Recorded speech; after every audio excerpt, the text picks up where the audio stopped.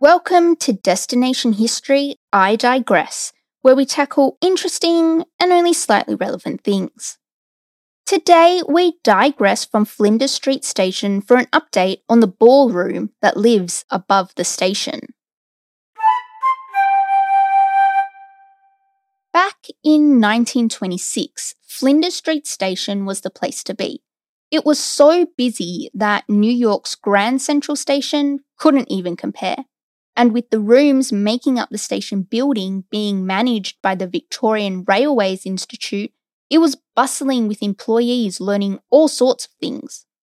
As we already know from the Flinders Street Station episode, the 3 floors above Platform 1 were full of rooms being used by the railway staff for all sorts of things, like lectures. There were clubs for fencing, debating, and even a cat lovers club. There was a gym, a nursery, library, even a billiards room, and let's not forget that running track on the roof. And of course, the reason why we're all here today, under the clock tower, was the ballroom, which was quite the place to be in Melbourne throughout the 50s and 60s, with weekly dance classes and regular dance competitions. Here's a quote from a Guardian article about the station. A report from the Victorian Heritage Register emphasises the station's cultural history along with the station's unique eclectic design that represents an extraordinary example of a building type. But as we know, every heyday has to end at some point, and the last dance was held in the ballroom in 1983, and the other rooms were closed a couple years later in 1985. But this wasn't all that was happening. Throughout the 1980s, the station itself went through quite a number of renovations, and not many were beneficial. There were stone arches leading to each platform that were removed, the blue and green ceramic tiles that lined the main hall were replaced, and the blue stones that made up the floor were resurfaced with cement. Can you imagine how amazing that would look today? Because I do have to say that the station concourse really isn't anything spectacular. Maybe one day they'll bring it all back. Since the rooms that make up the upper levels of Flinders have fallen into disrepair, many people have forgotten that there are even rooms at all. But this massive building that stands empty definitely lends itself to an air of mystery that sort of surrounds the station building. So, ever since the ballroom was closed, very few have been allowed in to see how it's fared. Every now and then there's a golden ticket type lottery offering open house tours, and there's also been the odd event happening for those in the know. The poor ballroom has sat silent but not forgotten, and finally in 2015 the Victorian government declared that a $100 million refurbishment would be taking place. Throughout the works, the ballroom received some structural repairs, which included the installation of steel struts and support beams to help stabilise the roof.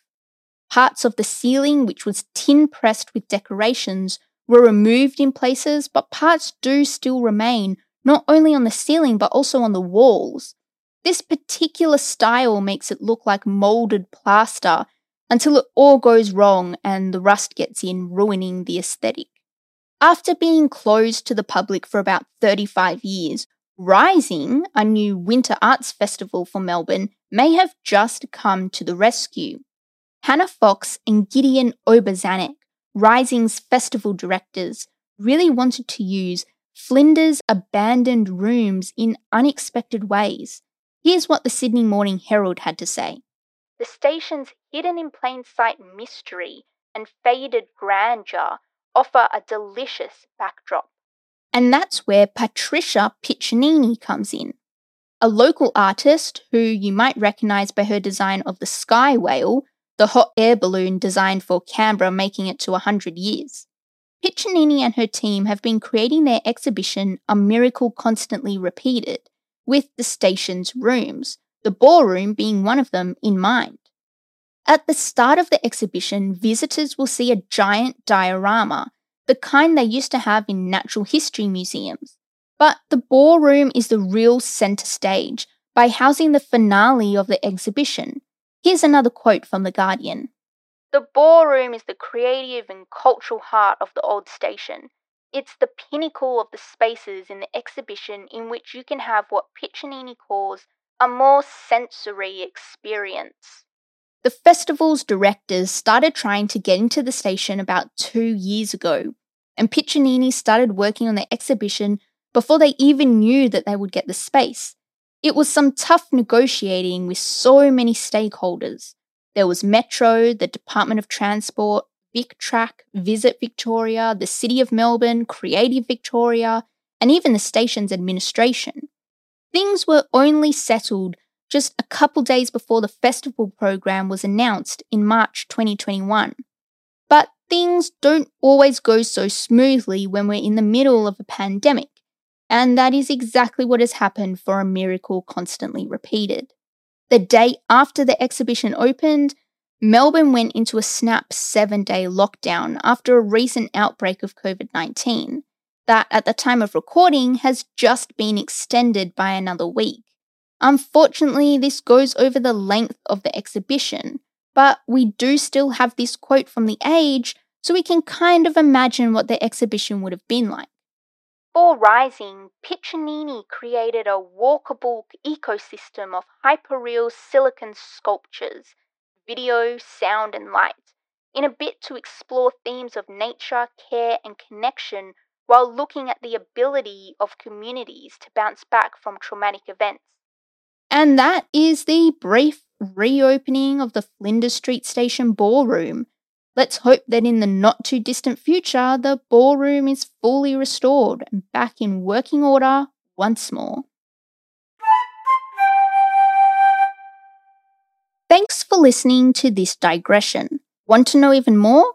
Then check out our website at destinationhistorypod.com.